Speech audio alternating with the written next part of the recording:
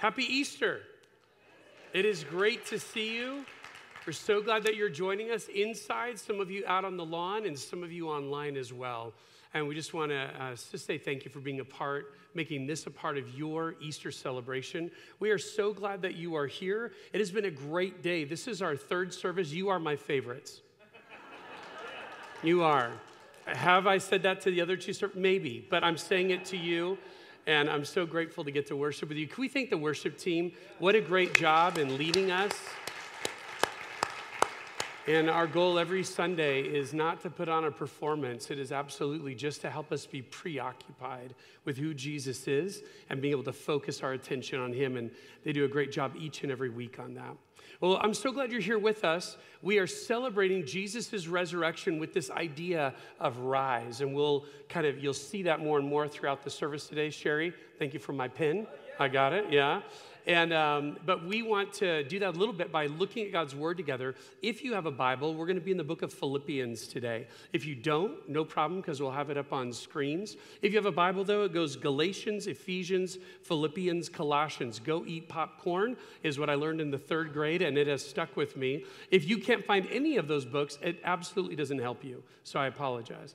But want to help you find your way there. If you have our app, if you don't, you can download it. But our app basically also has our message notes under resources. So if you click to that, go to resources, sermon notes, and you'll see today's date of April the 4th, and that'll help you track with us as well. Before we dive into it together, I wanted to tell you, for those of you who are new to Trinity, maybe visiting us today, we're again super glad that you're here.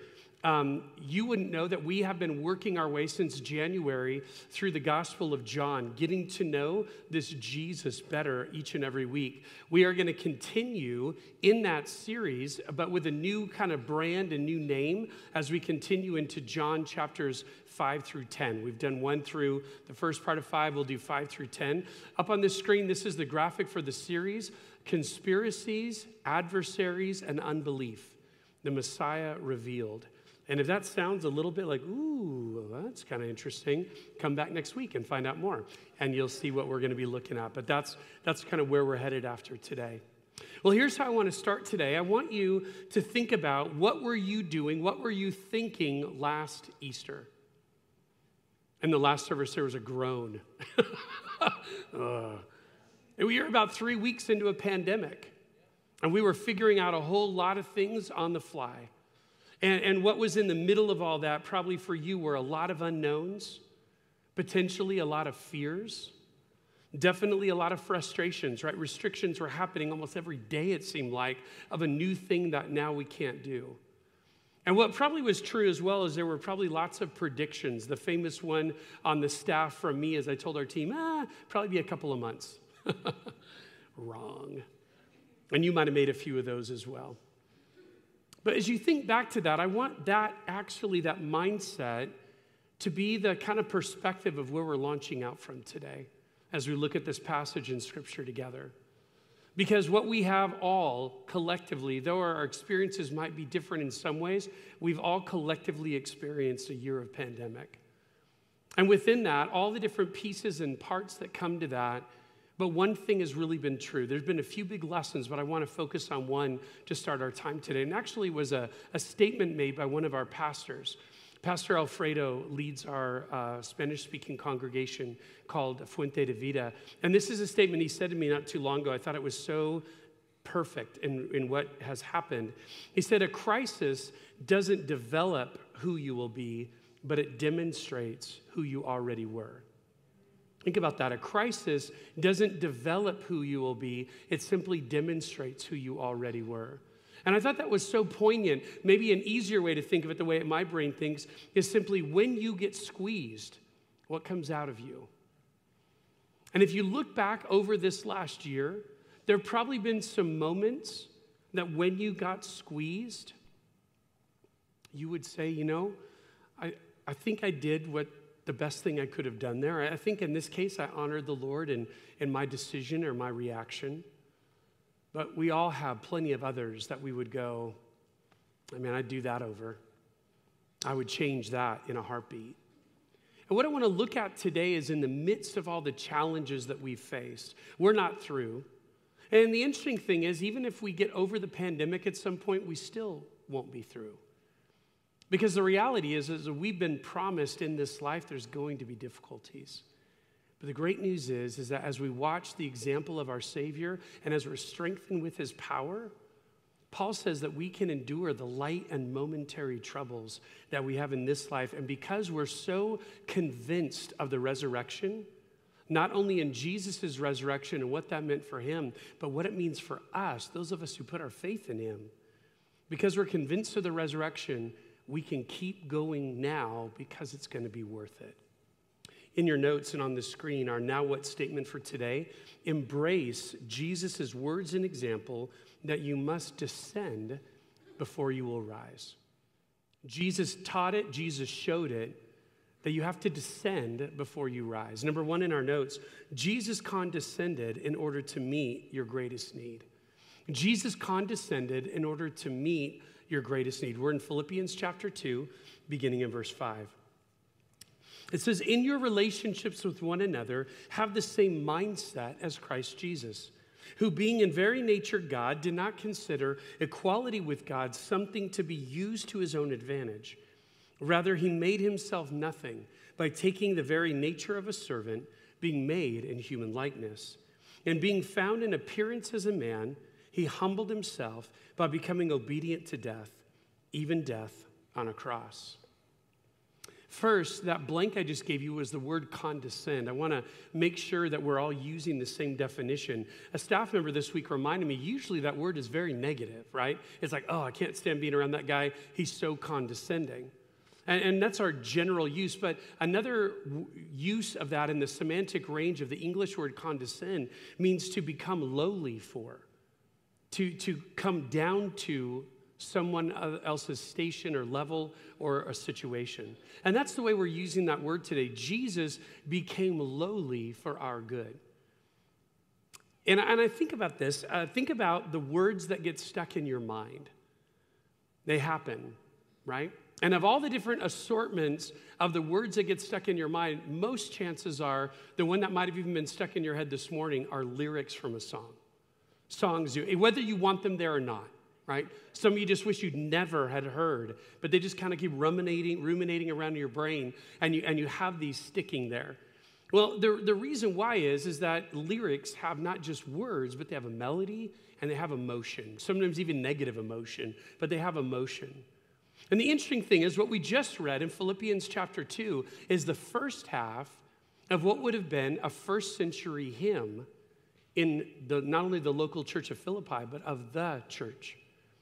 Paul writes, as he's writing through this letter to the Philippians, the believers at Philippi, he comes to chapter 2, and he kind of breaks form. The Bible is really cool because it has all kinds of different genres. Sometimes it's narrative, it's telling a story. Other times it's very directional. It's giving you direction of what to do with your life. Sometimes it uses fantastic language that we just are even it's developing word pictures. What does it even mean? And then other times it uses poetry and song. That's what you and I just read was the first half of a song that the first century church would have sung. And what's fascinating is when you think about the content of the song, what we just read was Jesus's humiliation. Jesus willingly, intentionally humbling himself on your behalf. And I find it fascinating that to think about that first century believers would have had that tune and those words humming around in their mind throughout the week. When they're doing chores around the house, when they're off to the job, when they were doing school, either way, this is the stuff they were thinking of. And why is that so important? Because as we'll see, it wasn't just what Jesus did for us, but what we're called to be to one another. Look at the first part. It says that though being in very nature God, Jesus did not consider that status of being deity something to be grasped.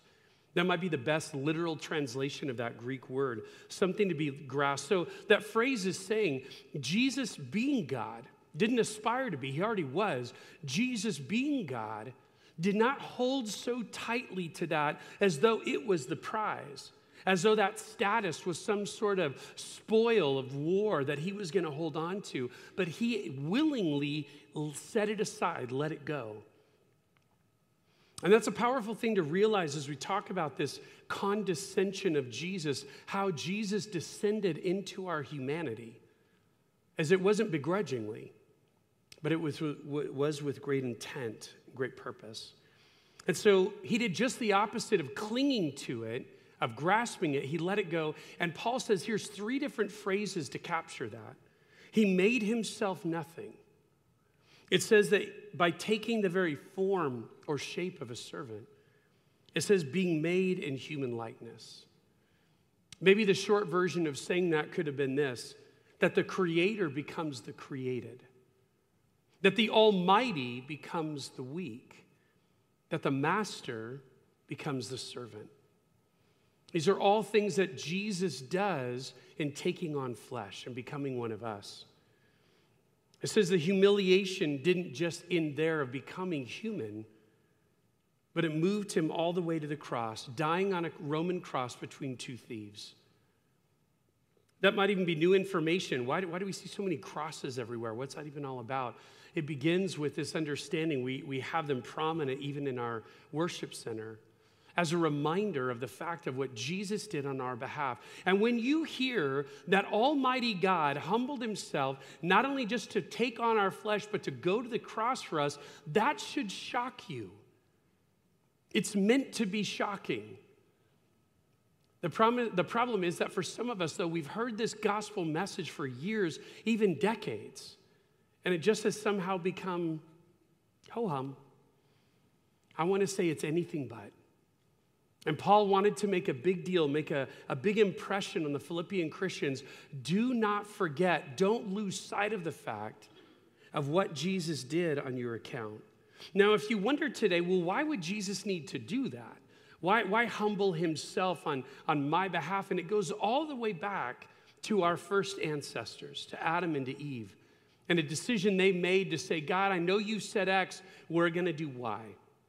Take a look at this chart. An author did a great job of comparing what we see in Philippians 2 of what Jesus does to all the way back in Genesis 3, what Adam does. Look at this.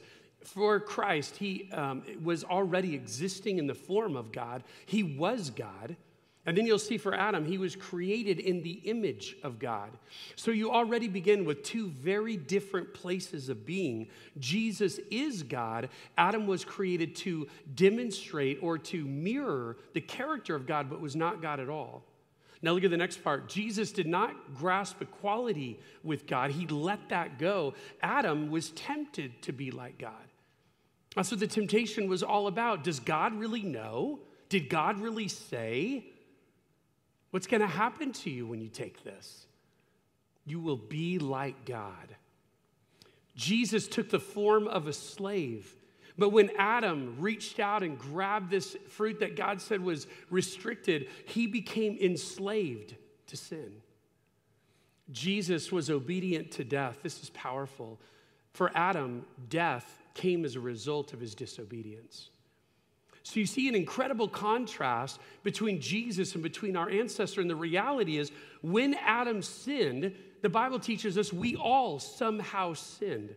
Not a single one of us voted to come into a world that was sinful and broken, but that's the world we've come into. And the reality is that sinfulness and that brokenness needs healing, needs forgiveness, needs rescue. That's why Jesus takes on flesh, and that's why he goes to the cross. So when we recognize the extreme humility of Jesus in descending, you know what's powerful about this year's kind of Easter theme, the way we've kind of just looked at it. Easter's a beautiful thing like Christmas. It happens every year. So we're just trying to look at it through a different lens. And this lens of rise, understand that when you're already at the top, you can't rise. You're already there.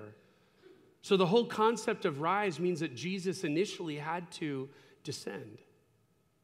And these words are meant to develop within the church then and now a sense of great gratitude that Jesus would do this for us. But it's not just about, well, Jesus did this for you. It's meant to be a model, an example that we ourselves would respond with this kind of humility, this kind of servanthood towards other people. If it was good enough for the master, for the leader, it's going to be true for his followers as well. There's an expectation inherent in this passage that Jesus not only did this to rescue us, but did so as an example that we, his people, would walk in humility as well. Now, this past year in the pandemic, there have been so many incredible examples and opportunities for us to descend into ways that we can serve and help one another. If you go all the way back to the beginning of the pandemic, a lot of you, what you did is you were just wanting to make sure that your neighbors and your coworkers, your friends, your relatives were okay. You check in on them physically and even from a distance. You all right? You text them, you call. Are you doing okay? Here at church, we pulled out our database. We called everyone we knew to call just to check in. Are you doing okay? That's awesome. When people couldn't go out or shouldn't go out for food, you did that for them. You went shopping for them and took care of that. Some experienced great financial loss, were laid off of jobs, lost businesses, and you helped financially fill that gap. At Trinity Church, we have never known the kind of giving to our helps fund that this last year has known. Your generosity, off the charts. And as a result, our ministry staff has been working to be able to help meet needs in our church family and in our community. It's been awesome. Some of you are frontline workers. It's amazing you got away today to be a part of this service because you've been working like a dog trying to meet needs and care for people. It's so rich. And if I were to ask you if you have served others in those ways, in any of those ways this last year, so many of you would say, yes, I did. I would do it again. It was rich. But what about the times? Think about this. What about the times when you maybe reached out to someone and it wasn't received well? Your intentions were so good, just wanting to be helpful. And the person that you responded to was like, or the person you tried to help actually gave you a problem, was critical somehow of what you were trying to do, or even on top of that, expected that you would do this. And the simple reality is that for so many, those things happened only once. I'm not doing that again. And I think we can all relate. I love this quote. Look at it in your notes and on the screen. That when it comes to these ideas of serving, most people can handle being a servant until they're treated like one.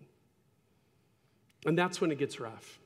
That's when it gets to be, you know what? It's hard enough to do this. I don't necessarily even need a huge applause, but just a thank you would be great. You know what's powerful? When Jesus does what he does in Philippians 2, and Paul's recounting of humbling himself to enter into our world and go to the cross, he did that just as much for people who would respond in gratitude as he did for people who would not. Jesus gave and Jesus served, and it wasn't based on how you were going to respond in thankfulness or gratitude. It was simply because that was the will of the Father. I put out to you and me today, there have been times that have been hard in the pandemic to be in that position of descending to be able to help meet needs, and they've been received poorly at times. Jesus kept on giving even when there wasn't a thank you, even when there was frustration and outrage is what he got in return. That's what makes this passage so powerful, and that's what makes what Jesus does so powerful. Other New Testament authors would encourage us to do the same. James chapter 4, verse 6. This is why Scripture says, God opposes the proud, but shows favor, gives grace to the humble. Submit yourselves then to God. 1 Peter chapter 5, verse 5. All of you, clothe yourselves, put it on like a garment with humility. Let that be what people see first. Humility toward one another, because the same reference, God opposes the proud, but shows favor, gives grace to the humble. This Passion Week, our graphics have reflected really what you might say it's been a tale of two crowns. When we gathered together on Friday, this was the graphic that we used to demonstrate Good Friday. And the idea of the crown, and our luminous here is a little difficult, but if you see at Trinity Church, look below that and you'll see some crags kind of going different directions. That's just part of a crown of thorns. And the reality is that's how this weekend begins, is with a crown, but a crown made of thorns.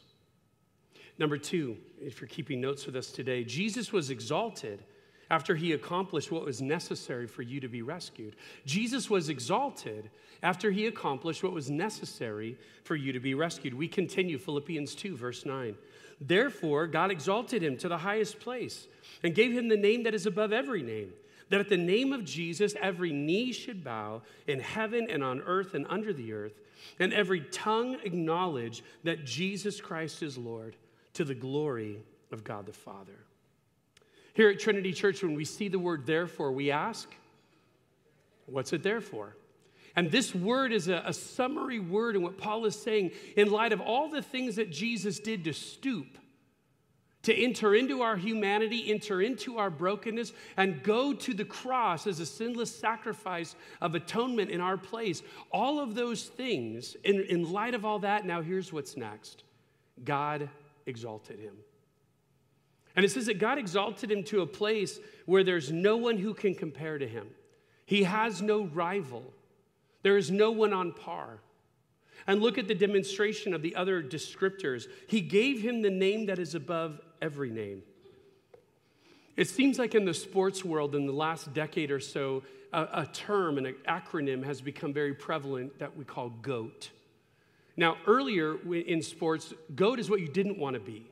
Right? If you missed the last shot, you're the GOAT, like a scapegoat. You're the one who blew it. But this acronym, greatest of all time, GOAT. This person is the GOAT of their sport. And this moniker is bounced around and given to someone at this day and 2 weeks later to someone else. And everyone's kind of battling. I mean, it's one thing to win a championship. It's another thing to be in the Hall of Fame for your sport, but it is far different to be the GOAT. Having nothing to do with hitting a ball or making a basket or scoring a touchdown. On a much higher level and for much greater gain, Jesus is the GOAT. There is no one who compares to him. And as a result, every knee will bow. Look at the next part. At the name of Jesus, every knee will bow in heaven and on earth and under the earth. While some speculate today if it's this athlete in this sport or that athlete in that, they're the GOAT, there will be no speculation. There'll be no conversation. It'll be obvious. Jesus is the one. And it will be known above, below, and in the middle. Everyone will bow to him.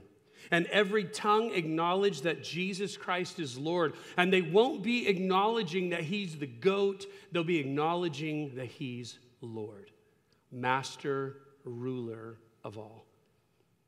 The Bible says that day is going to happen. And the fascinating thing is that day doesn't say this will be true of all of those who put their faith in him.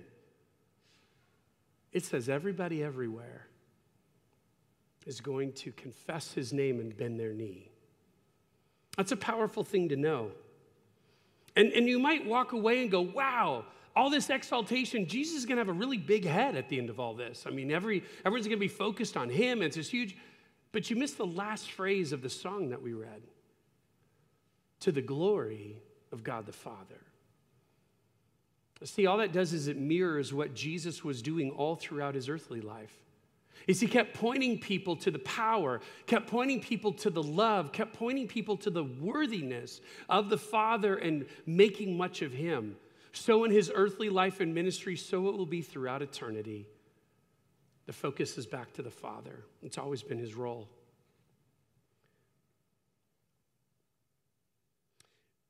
The middle part of what we read in that song, right, Philippians 2, Paul's actually quoting from the prophet Isaiah.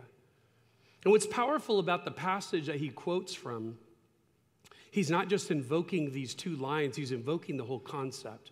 Look at this, Isaiah chapter 45, verse 22. This is Yahweh, God is speaking in this case. He says, "Turn to me and be saved, all you ends of the earth, for I am God, and there is no other. By myself I have sworn, my mouth has uttered in all integrity a word that will not be revoked." And look at the word, it's what we just read. "Before me every knee will bow, and by me every tongue will swear." Now watch. "They will say of me, in the Lord alone are deliverance and strength, and all who have raged against him will come to him and be put to shame." I don't want you to miss the bookends of Isaiah 45. Because it begins by saying, everybody everywhere is invited. Everybody everywhere is available to be rescued, to be redeemed, to be forgiven. And I would hate for you to think that that's everybody but the person sitting in your chair. You have not outsinned the grace of God. You have not outdone the forgiveness of God. You have not gone so far that you cannot come back because of his mercy. That's the truth. And you say, Todd, you don't know me. You don't know what I've done. I know that. I totally get that. But the Bible tells me, no matter what you've done, God's invitation for salvation is extended to you. You're not cut off. But I would hate for you to miss the back end, the other bookend, where the invitation is for everyone everywhere, but also for those who don't respond to their need for forgiveness. Judgment is sure. I love you too much not to tell you that truth. That on the one hand, salvation is offered to everyone, but on the other hand, what's also true is judgment is coming for those who don't respond. You need to hear that on Easter Sunday because it amplifies all the more, not just what Jesus did, but what you need. And as we said a few minutes ago, as it goes for the leader, so it goes for his followers. As Jesus rose from the dead and was rewarded for his obedience, so it will be for his followers in like manner. I love this quote from Dr. King. It says, Christianity has always insisted that the cross we bear precedes the crown we wear. Christianity has always insisted, this has always been the truth, the cross we bear always precedes the crown we wear. And the reality is that both are a part of our lives, and one always comes first. And what's that crown that we will wear? It's one that's made not from thorns, but one that bears the glory of God, found in Jesus' victory over sin and death. That's the tale of two crowns. That's why our graphic looks the way it does. Note that both of the passages that we looked at a few minutes ago, they include this other idea as well.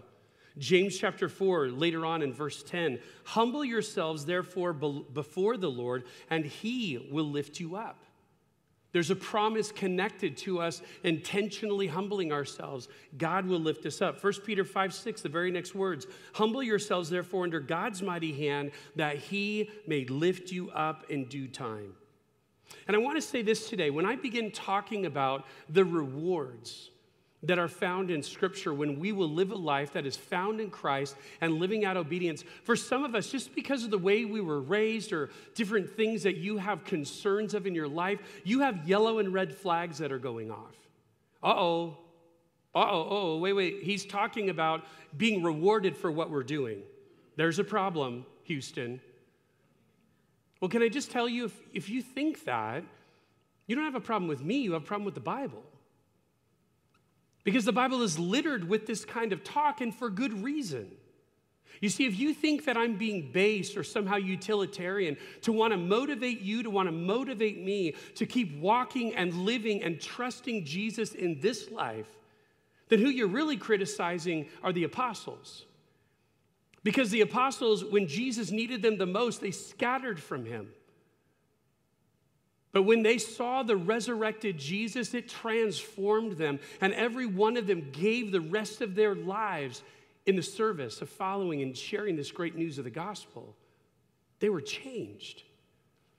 If you have a problem, then you would be criticizing other biblical writers like Peter and Paul and James, passages we've looked at today that were encouraging aliens and strangers to be focused on a heavenly country that was coming. If you're frustrated about reward, then you would be criticizing the early church, who consistently had to remind themselves by looking at Scripture and looking at one another, let's not give up. Though we're being persecuted by godless authorities all over the world, don't give up. It's going to be worth it. You'd be criticizing slaves from our own country who wrote gospel music, who wrote spirituals. And the essence of every one of them is the same. Life is very, very hard here, but it's going to be worth it.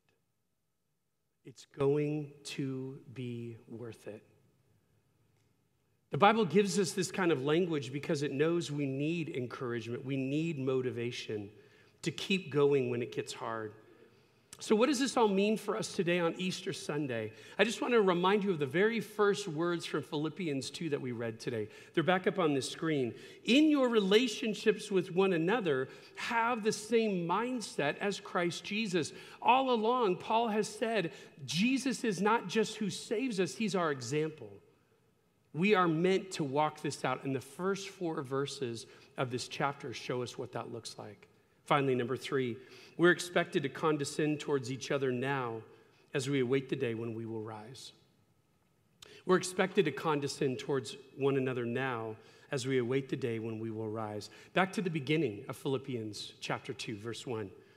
Therefore, if you have any encouragement from being united with Christ, if any comfort from his love, if any common sharing in the Spirit, if any tenderness and compassion, then make my joy complete by being like-minded, having the same love, being one in spirit and of one mind. Do nothing out of selfish ambition or vain conceit. Rather, in humility, value others above yourselves, not looking to your own interest, but each of you to the interest of the others. We look today at Philippians 2 out of order for a reason. Because I believe that the application of this passage is in the very first 4 verses, and the illustration of how it is demonstrated to us through the life of Christ is the second part, the song. So we read them out of order to say, let's look at the example of Jesus and then go back and say, how practical is this? What does this actually mean for how we were to live as a group of people willing to descend, knowing one day we'll rise? Look at the phrases. This first verse, Paul is using rhetorical language of which the Philippian Christians would have shouted in unison to every one of his, if you have questions, a resounding yes. Duh. Like Paul, absolutely these things are true. The second verse is all about the importance of living in unity with one another as a local body of Christ. Look at all these descripting words, like-minded, same love, one in spirit, of one mind. You need to know that when it comes to the teaching of the New Testament, unity is not a suggestion, it is an expectation of a local body. Unity is not a suggestion, it's an expectation of a local body. We are called to be a people who walk in unity. Now, it's easy to say that from the front or in our conversations. We should be unified. But this passage actually gets into the nitty-gritty of how you actually do that. Because we can't just keep saying we need to walk in unity. We have to show it. There's a prescription of how to do that. And look at, that's what verses 3 and 4 are all about.